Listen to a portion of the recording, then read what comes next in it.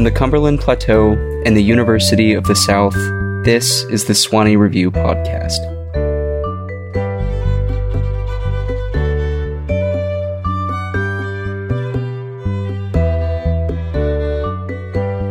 I'm Luke Gare, assistant editor at the Swanee Review, and I'm here today in the Ralston Listening Room with Matthew Baker. Matthew is the author of the short story collections Why Visit America and Hybrid Creatures, and the children's novel Key of X. Baker's stories have been published in the New York Times Magazine, the Paris Review, the Adroit Journal, Electric Literature, and elsewhere. Beyond print publications, Baker has several digital projects, including the interlinked novel Untold, the randomized novel Verses, and a cyberzine Codelit. This summer, he is a Walter E. Dakin Fellow at the Swanee Writers Conference. Matthew, I'm stoked to have you on the podcast. Welcome. Thank you so much for having me here. So you've been in Swanee for roughly a week, and I'm curious as to how you've experienced the transition from pandemic lockdown to in-person conferences.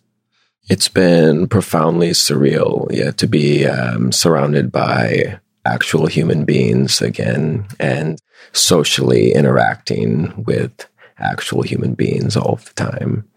I'd forgotten how to do that. Yeah, even though this is the only writing conference that I've had a stake in this year, it is super overstimulating to go from spending long spans of time, like just sitting in my room or working remotely, to being at, like a cocktail hour and having to shake hands and nod and smile along with jokes when I'm still just trying to convince myself that all of this is happening in the first place. If at all, how has this recalibration impacted maybe not your writing process at the conference, but just your general experiences in the workshop? I think it's felt like a bonding experience because I think everyone else is also going through that same reemergence. And so probably all of us were always quite awkward, but we're all in this especially awkward phase and are sort of like relearning these rules of human interaction together. I think it feels almost like kindergarten in that way. Something that people are more keen to compare the Swanee Writers Conference to is like summer camp, just being like the bacchanalia of running around in the woods and, occasionally having to go to class, but just really being surrounded by a bunch of folks who all want to be there for the same reasons. Sleeping in a dorm room definitely adds an extra layer of surrealism to the whole experience. Yeah, I can't imagine, it's like I'm only 23 and I graduated college just a few years ago, but walking through a dorm is pretty jarring in my own experiences. So I can't imagine being like a capital G grown adult and going back to your twin bed at the end of a long day. But these dorm rooms are quite luxurious, I think. I think so. Where are you staying this year? I'm staying in Humphreys, and those dorm rooms feel massive compared to what they had us bunking in where I went to undergrad. People at Swanee are usually inclined to describe Humphreys as like a ski lodge. Just like the way it's structured and styled. Anyway, I digress. So your latest collection of short stories, Why Visit America, contains 13 stories where each narrative takes place in an alternate imagining of the United States. In one, a man must find a corporate sponsor for his wedding. In another, a small town secedes from the United States. While these renderings of American life might seem otherworldly, there is an uncanny truth or a familiar, unfamiliar present in each one. The final short story in this collection, To Be Read Backward, goes back to 2011 when it appeared in American Short Fiction. I'm curious as to what led to the conception of this book in the time between then and 2020 when it eventually published. So that story, To Be Read Backward, was the first story from the book that I wrote. And I wrote that story in 2009 when I was just starting out grad school. I spent 3 years in Nashville at Vanderbilt in the program. And by the end of my time there, I'd been working on all these short stories. And for my thesis, I had to present the faculty with a short story collection. So I threw all of the stories into a Word doc and met my requirement. But that process, putting all these stories together into a single Word doc, finally forced me to realize that I'd really been working on two separate projects. I had these stories I've been writing that were, maybe the best term would be experimental realism, that were playing with different artificial languages, HTML, music dynamics, math, notations, formal logic. And then I had this other project that I'd been working on at the same time, all of these speculative socio-political stories about the US. So after graduating, I started working for the first time deliberately on these two separate projects. And so that first set of stories became my first story collection, Hybrid Creatures. And that was a smaller project. And so was the one I ended up publishing first. But I was working on that at the same time as I was gradually figuring out these stories in Why Visit America. How, if at all, did your time working on this collection impact your understanding of contemporary American social culture? I think it probably did unconsciously in many ways, but what was strange for me was I was writing these stories between 2009 and around 2018. And at a certain point, the real world United States seemed to shift into sort of a parallel universe, a speculative experiment. And I'd enjoyed writing the stories in this book when the United States that I was living in felt relatively boring and unexperimental. But when suddenly I felt like I was living in one of those stories, writing the stories lost some of the appeal for me. You had mentioned Hybrid Creatures and that you were working on these simultaneously, if I'm not mistaken. I'm curious how your experience went on to shape the development of your latest. That first collection taught me a lot because both of the collections are basically concept albums. I've always been very interested in music and concept albums like Ziggy Stardust or The Wall or Section 80. And so I thought of these books in a similar way. For Hybrid Creatures, I wrote 3 prototype stories experimenting with these different ideas that I had that I eventually realized weren't fulfilling the full potential for these ideas, at least for me. And so I deleted the prototypes and started over from scratch. If you don't mind me pushing further, what about those 3 initial prototypes weren't up to snuff? The 3 prototype stories, one of them was incorporating HTML alongside English. One was incorporating music dynamics and math notations alongside English. And one of them was incorporating formal logic alongside English. But that was the extent of the connection. Structurally, there was a disconnect between those languages and the stories, and also in terms of plot and character. I think there was a disconnect. So when I set out to write what would become the final stories in the book, it was to write stories in which there would be both that linguistic, structural connection, but it would also be hopefully connecting on a deep level with the plot and the characters in the story. When you moved from the 3 initial prototypes to the full-fledged draft, in the time between the production of these 2 collections, what in your editorial process or writing process helped you move a little bit further towards, completion? I think honestly it was the process of writing those failed prototypes and then taking some time away from them and then revisiting them and reading them with the eyes not of a writer but of a reader, and seeing what to me seemed to be lacking or seeing this unfulfilled potential conceptually in the stories.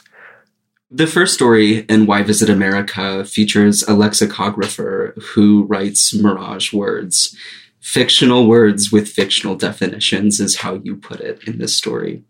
Can you talk about the process of inventing words such as othery or hurtin'. That was one of the greatest pleasures, I think, of writing this book, was getting to invent the fictional words for that story. And something I especially took pleasure in was throughout the story, the narrator provides the reader with fictional words and their fictional definitions, but there are also moments when the narrator references fictional words without providing the definition. And something that's still fun for me as the writer when I go back to that story and reread it is just speculating on what those undefined words actually could mean. And I have secret theories, but sometimes those theories change. And even as the writer, I honestly don't know I don't have a definitive answer for what those undefined words mean. But that was one of the most enjoyable parts of the project for me. Of course, you had favorites, if you wouldn't mind sharing any. There are some that I think at this point I don't remember. But I remember, I believe the narrator references a word, North Song. There's a word, hoggle. Earlier, I had written another story that incorporated fictional words with fictional definitions that didn't end up in either of the collections. But some people like to do Wordle, some people like to do crosswords. But for me, I think that's like a fun hobby to just sit down and invent new English vocabulary. What does that process usually look like? I honestly don't know where the connection comes from. I don't know how the word suddenly just manifests in the mind. And yeah, I don't know how to explain it. I had the pleasure of hearing you read an excerpt from the transition a few days back. In this story, Mason decides to renounce his corporeal form and instead transition to a perpetually online existence. Meaning, as you say in the story, that he plans to have his mind converted to digital data and transferred from his body to a computer server. The announcement especially impacts Mason's relationship with his mother. Before we continue, I was hoping you would read the last scene in this story. Yeah, I'd be happy to. The clinic was locked. After buzzing her in, the receptionist asked for her identification and checked a list for her name, and then led her down an empty hall into the operating room where he had already been sedated. Tears welled in her eyes. The procedure was underway. She wouldn't have a chance to say goodbye. A machine enclosed his head completely, with the rest of his body extending out of the machine onto a gurney. His palms were crossed over his chest. A neon pink plastic wristband identified him for the operators. Aside from a pair of plain white boxers, he was naked. Seeing him in there like that was so upsetting that she almost turned to leave, but instead she wiped the tears from her eyes and forced herself to take a seat on the stool next to the gurney. She leaned her umbrella against the wall. She set her purse on the floor, and then she held his hands in her hands. The operators nodded at her and then went back to work, adjusting dials and skimming scans. There was nothing to do but wait, and the wait was terrible. The constant feeling of dread that she had been living with since his announcement was so much worse than ever before. Rain pelted the roof. Indicator lights blinked. The operators murmured to each other. She kept wondering whether the moment had passed, waiting for some sign that the transition had occurred, but there was no way of telling. Her muscles were tensed, her teeth were clenched, and her dread just kept building. She was bracing for the moment of the transition, squeezing his hands with a tight grip, breathing so fast that she was slightly dizzy, staring at his body, when she became aware of a faint beeping coming from a monitor on the machine. The sound made her think of her phone, tucked into the breast pocket of her uniform with the volume on high. She actually would know when the transition had occurred, she realized. When he messaged her, her phone would chime. She glanced down at her uniform, looking at the bulge her phone made in the pocket, and when she did, the strangest thing happened. She felt a burst of joy, excitement so intense that a shiver passed through her.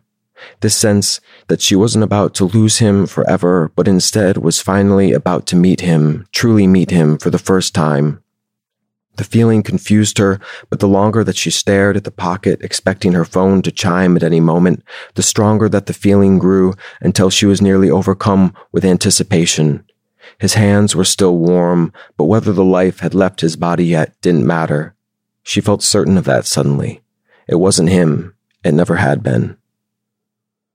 In this collection specifically, the way you close out each of your stories, there is this hopeful sense of finality.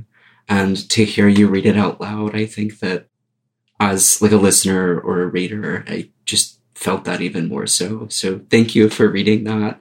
Do you see his mother's eventual acceptance of his transition as a way of reconciling with larger, nonetheless salient cultural anxieties like adolescent autonomy or media-informed identity politics, artificial intelligence? Yeah, I think the story was designed to be a parable or to be metaphorical, and it's been fascinating for me as the writer. I went into the story with certain preconceptions or certain ideas about what the story was saying or represented, but I always love hearing different interpretations or hearing from readers whose personal experiences led them to read the story in a particular specific way that I had never anticipated. I remember about a year after the story was first published, hearing from a reader who had a neurodivergent child who had connected with the story in a personal way, thinking of their own child and their child's relationship to information and human interaction. And there's the more obvious parallel to trans rights or trans issues, the trans experience. And I think those other possible interpretations that you just mentioned are just as valid and fascinating to me.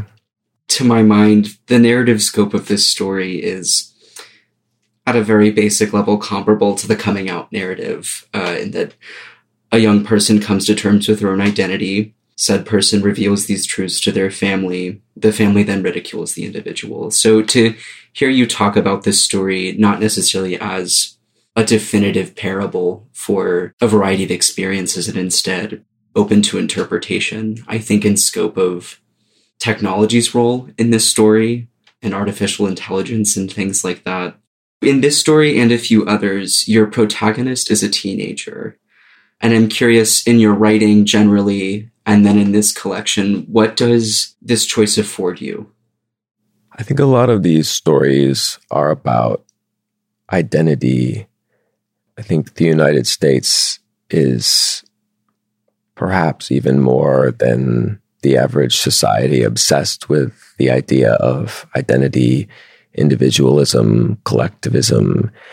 And being a teenager, at least in my experience, is the phase of life when you first have to begin seriously thinking about those issues and making choices about who you are going to be as an individual and how you're going to relate to the collective whole of your society.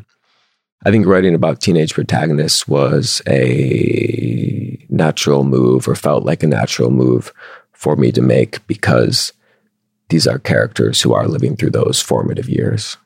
Yeah, there's nothing more horrific than teenagehood. And I think that in these stories, the way that you depict those experiences, you know, the alterity is a way of both elevating and reaffirming the nonsensical, the terror, the difficulty of being, 15, 16 years old. Often we confuse the rapid growth of technological development and advancement as an inherently bad thing for human behavior, whether we're referring to labor output or, in this story, face-to-face human relationships. In the transition, though, Mason seems to assert it's not that deep. And I'm curious, how might Mason's own characterological framework interact with your own material value systems? Well, we overlap in certain ways. I've always been obsessed with the internet. For me, there was something profoundly powerful about growing up, becoming conscious of the world and learning about the world at the moment when the United States and the rest of the world was first getting online and building this international communication system. And I'm not quite like Mason because I love having a body. I do love the pleasures and the pains of having a body and existing in the real world. And in writing that story, I still remember getting to write the long section where Mason's neighbors are trying to convince Mason not to go through with this and are just listing off everything that they love about having a body and about living in the real world. And that came directly from me thinking about what I love about living in this reality. But at the same time, I do feel to some extent the desire that Mason feels to be unburdened by the body and its obligations and the daily requirements, and to be free to simply just read all of the time and talk to other people.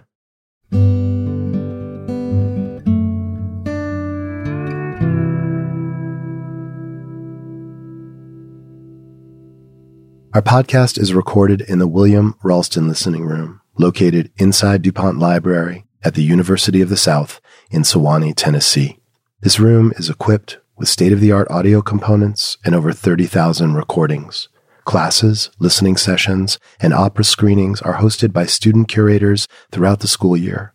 To visit or find out more about the Ralston Room, visit their website at library.sewanee.edu/Ralston.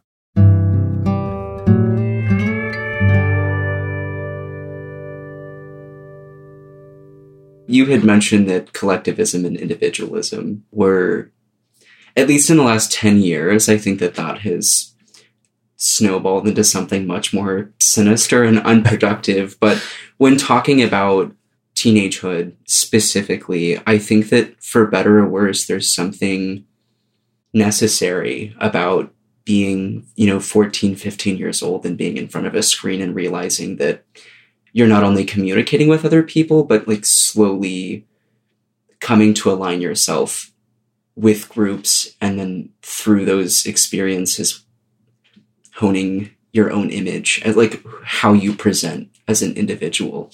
And that's something I didn't really think about until reading this story. Gia Tolentino has this essay, The Eye and the Internet.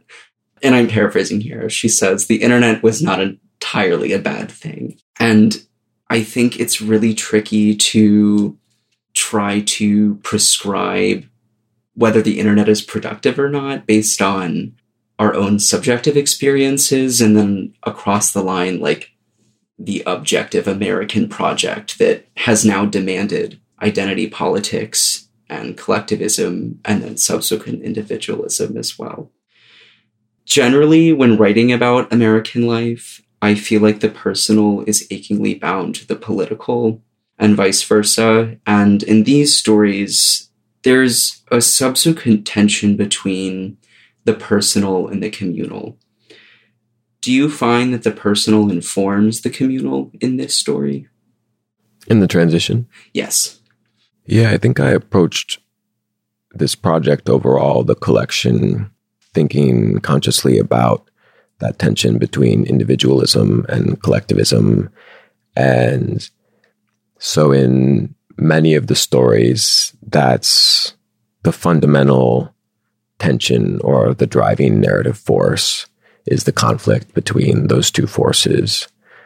And in this story, in the transition, that is the fundamental narrative engine, I think, is the conflict between what Mason announces that Mason wants to do and what everyone who knows Mason thinks that Mason should do. Testimony of Your Majesty is another textured, complex example of this discourse between personal, communal, or individual versus the collective. This story follows a young woman referred to as Her Highness by classmates who faces significant social obstacles due to her family's wealth, more specifically their high ratio of 9,000 to 1. Would you mind detailing the general stakes of this story before we continue? Testimony of Your Majesty is set in a parallel universe, United States, in Nashville, Tennessee, actually. In a society in which consumerism is flipped upside down and families or individuals within that community are judged based on the number of belongings that they personally own. So, for instance, a person who owns 100 belongings would have a ratio of 1 to 100. A couple who owns 400 belongings would have a ratio of 1 to 200 because there's the 2 people with 400 belongings. Or the narrator's family in the book, a family of 4, has a ratio of 1 to 9,000. And families or individuals in the society with a high ratio of belongings are persecuted in nonviolent ways for this ratio that they have. When I first encountered the protagonist in this short story, I was taken by how her outlook on wealth is written in a way that articulates precisely why object materiality is so endearing, so addicting. Of course, there's pleasure in going to the super mall and tearing plastic wrap off of some dumb thing you find on the shelf. But when putting this story together, I'm curious as to how you wrote a character who simultaneously resists and gives into material consumption. In some ways, her story is identical to Mason's from the transition, in that both of these characters feel a strong desire to live in a certain way. But these are also fundamentally different stories because in the transition, Mason announces at the beginning that this decision has been made and Mason is going to go through with this choice regardless of what the community has to say about it. In Testimony of Your Majesty, the narrator struggles throughout the entire story with this pressure from the community and with these conflicting desires, a desire to live a certain way, but also a desire to be accepted by the community and to be loved. In this story, and then perhaps in general, do you see material consumption as a personal ill or a societal one? I think human beings are profoundly influenced by each other, by the people we see every day and interact with every day, and adapt very quickly to whatever the supposed norm is. And an act that can be an individual ill, I think, can very quickly become a societal ill. If everyone you know, if all of your friends and your family bring a reusable cup to the coffee shop to fill their cup of coffee, you may be much less likely to ask for a disposable cup at the coffee shop. But on the flip side, if everyone you know just asks for a disposable cup and then tosses it in the garbage as they walk out the door, it may never even occur to you that there is another way of living. You know how on Instagram, there are infographics, there's like an infographic renaissance, and something I've seen on occasion is like, let's talk about conscious consumerism, or let's talk about intentional consumerism. And I always giggle a little bit because that's just fake and not real, right? There's no such thing as conscientious consumption, at least in America, where you go into a coffee shop, you're just doing what literally everyone else around you is. The decisions that they are making, we simply follow suit according to what looks sexy and savory. Your analogy with the coffee shop is a salient one, and I think a really nice example of how that phenomena operates. Yeah, there's so much pressure, I think, in terms of consumerism. You have people in your life that you love. You have your family, you have your friends, and you want them to feel that love.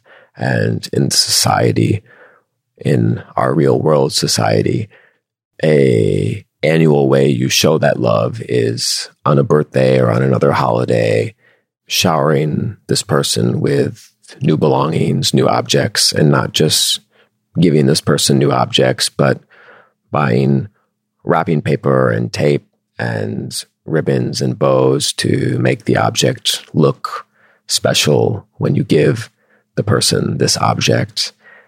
And if you want to resist that, for instance, because you're questioning the economic impact or the environmental impact of that tradition, you have to do so knowing that these people may not feel this love, that they may feel that they are unsupported or unimportant in your eyes.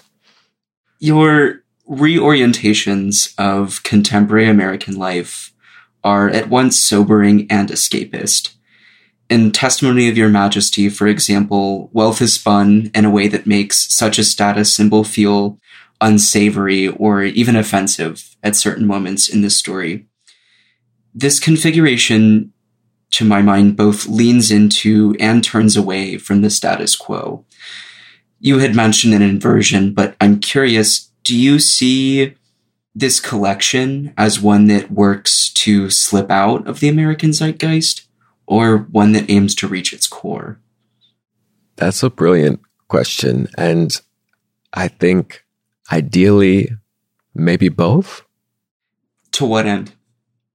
I think if there was anything I was seeking personally in writing the stories, it was to become conscious finally of everything about the society in which I had been raised that I had accepted at face value for all of my life and had never been truly conscious of from the beginning. And I think for readers, if readers take away anything from this book, for readers in the United States or readers who are living in a different society on this planet now or in the future, I hope that maybe the book would help them slip out of the unconscious. I'm a very slow writer. I write typically between 8 to 10 hours a day, 7 days a week. But I have to write that much. I have to spend that much time writing in order to actually produce anything worthwhile. And so I think that's the type of question that maybe I would be able to articulate an answer to in a way that I felt like was deserving of the question if I had a few days to sit down. And but that is a question with big implications, I think. On the heels of this story, I'm curious to know how materiality informs your own relationship to literary production and art making. What does it mean to produce something that will inevitably be consumed or possibly even sold? Yeah, I think about that a lot. And as somebody who's worried about the environment, about the climate, I think a lot about bookmaking and book production, just in terms of the number of trees that have to be downed in order to create all of that paper. And I know there are many readers who have a undying attachment to paper books, to print books. And to a certain extent, I am one of those readers. Like growing up with paper books, with print books, I have this deep nostalgia for the experience of reading a physical book, of the fragrant smell of old paper, for brittle texture of the old paper under your fingers, of the sound of pages flipping under your thumb, or like the sight of a row of books on a bookshelf. But at the same time, those worries about consumerism and environmentalism do give me a special appreciation for ebooks. And those questions are questions that I struggle with. And in terms of Testimony of Your Majesty specifically, the story never explicitly explains how exactly a belonging is counted as a belonging. For instance, if you have a bed, is the bed one belonging, or is it the box spring and the mattress and the sheet on the mattress and the headboard? Is that 4 belongings? But something I loved about living for a while in that imaginary society was thinking about books, about the massive number of books that I own, and also the massive number of books owned by the public library, and how much I'd always loved going to the library and having this shared communal ownership. The public library system is, in some ways, I think, the most amazing accomplishment the United States has ever achieved.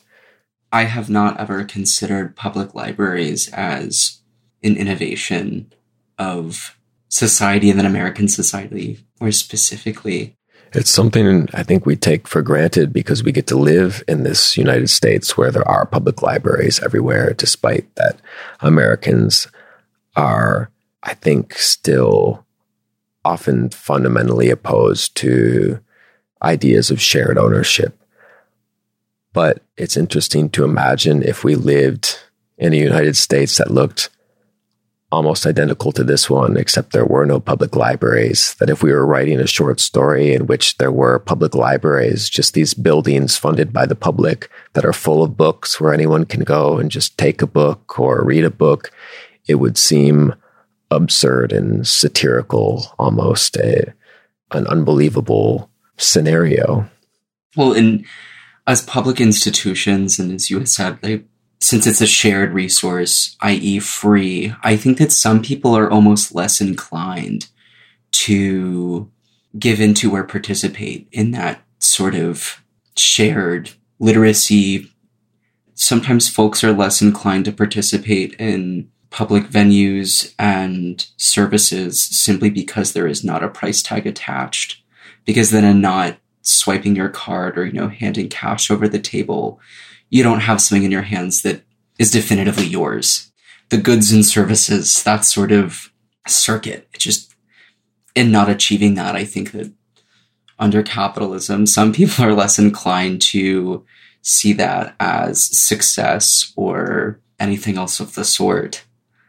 For me, that's maybe the most amazing aspect of reading a book from the library is holding this specific physical object in my hands that hundreds, maybe thousands of other people in my community, many of whom I've probably never met before, but maybe seen or passed in the supermarket or on the sidewalk or in a restaurant, just seen in passing, that we had shared this specific physical object that contains this experience that we would also eventually share now that we had read this book. And there's something for me that's so powerful about that. And I wish that public libraries weren't maybe the only way that happened in American society. But I am grateful that we do at least have that. Selfishly, I do have a favorite moment from this story. Would you mind reading this excerpt? Yeah, of course. This is from Testimony of Your Majesty. I can imagine now how we must have looked to other families. On a cool spring weekend that year before, torrential rains had fallen across the state, whole feet of water in a day, and the river had surged over the banks, flooding neighborhoods across the city, stadiums, theaters, the honky-tonks on Broadway. Streets had been flooded, alleys had been flooded, houses had been flooded, basements, bathrooms, kitchens, bedrooms, lawn toys, and porch furniture had floated away with the murky water. Thousands had been left homeless. Before the floodwaters had even receded, other families had organized charities to feed and shelter the victims, to fund the replacement of essential belongings, to help to rebuild the destroyed homes. My parents hadn't donated to the relief efforts. My parents did donate to charities, but only for tax deductions to maximize income after taxes and not ever a penny more. Other families donated every last penny possible. There was nowhere in the country as spiritually healthy as the South, nowhere in the nation with such low rates of affluence as Tennessee. Volunteers delivered loads of canned goods to food pantries. Volunteers presented boxes of assorted clothing to new immigrants. Volunteers chipped in to finance the construction of trailer parks for the homeless. Architecturally breathtaking pedestrian bridges spanned the river, crowdsourced by volunteers. Bright daisies and hydrangeas bloomed in enormous flower beds in public parks, tended by volunteers with sun hats. Vibrant berries and squashes ripened in community gardens on every block, watered by volunteers with suede work gloves. Artists funded by volunteers stood on ladders alongside buildings and in plazas, installing colorful murals and gleaming metal sculptures. Engineers, funded by volunteers, walked about in hard hats, surveying the construction of glorious statues and magnificent fountains. Optometrists and dentists and physicians, funded by volunteers, held daily clinics, distributing eyeglasses and toothbrushes and medications throughout Nashville. Living among people devoted to the spirit of social cooperation, we must have seemed monstrously antisocial. We spent staggering sums of money on superfluous belongings, sums of money we could have given to charity, and as much as we spent on superfluous belongings, we had even more sitting in the bank, accumulating interest like dust, pennies to the dollar. By voluntarily financing infrastructure projects and housing initiatives and healthcare programs, by financing the construction of art installations and grand monuments, other families were creating countless jobs, ensuring the health of the economy. We ensured only the health of our personal fortune.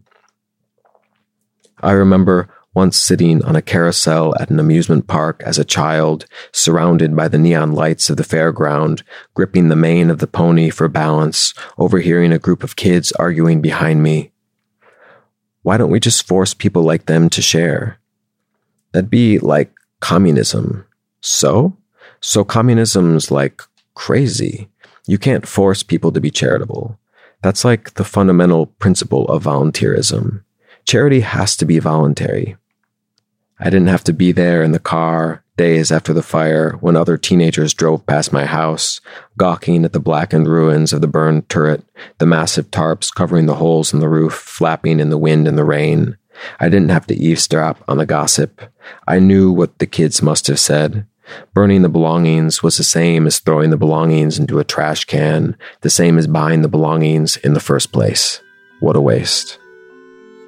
Matthew, it was such a pleasure having you on the podcast today. Thank you. Thanks very much for having me.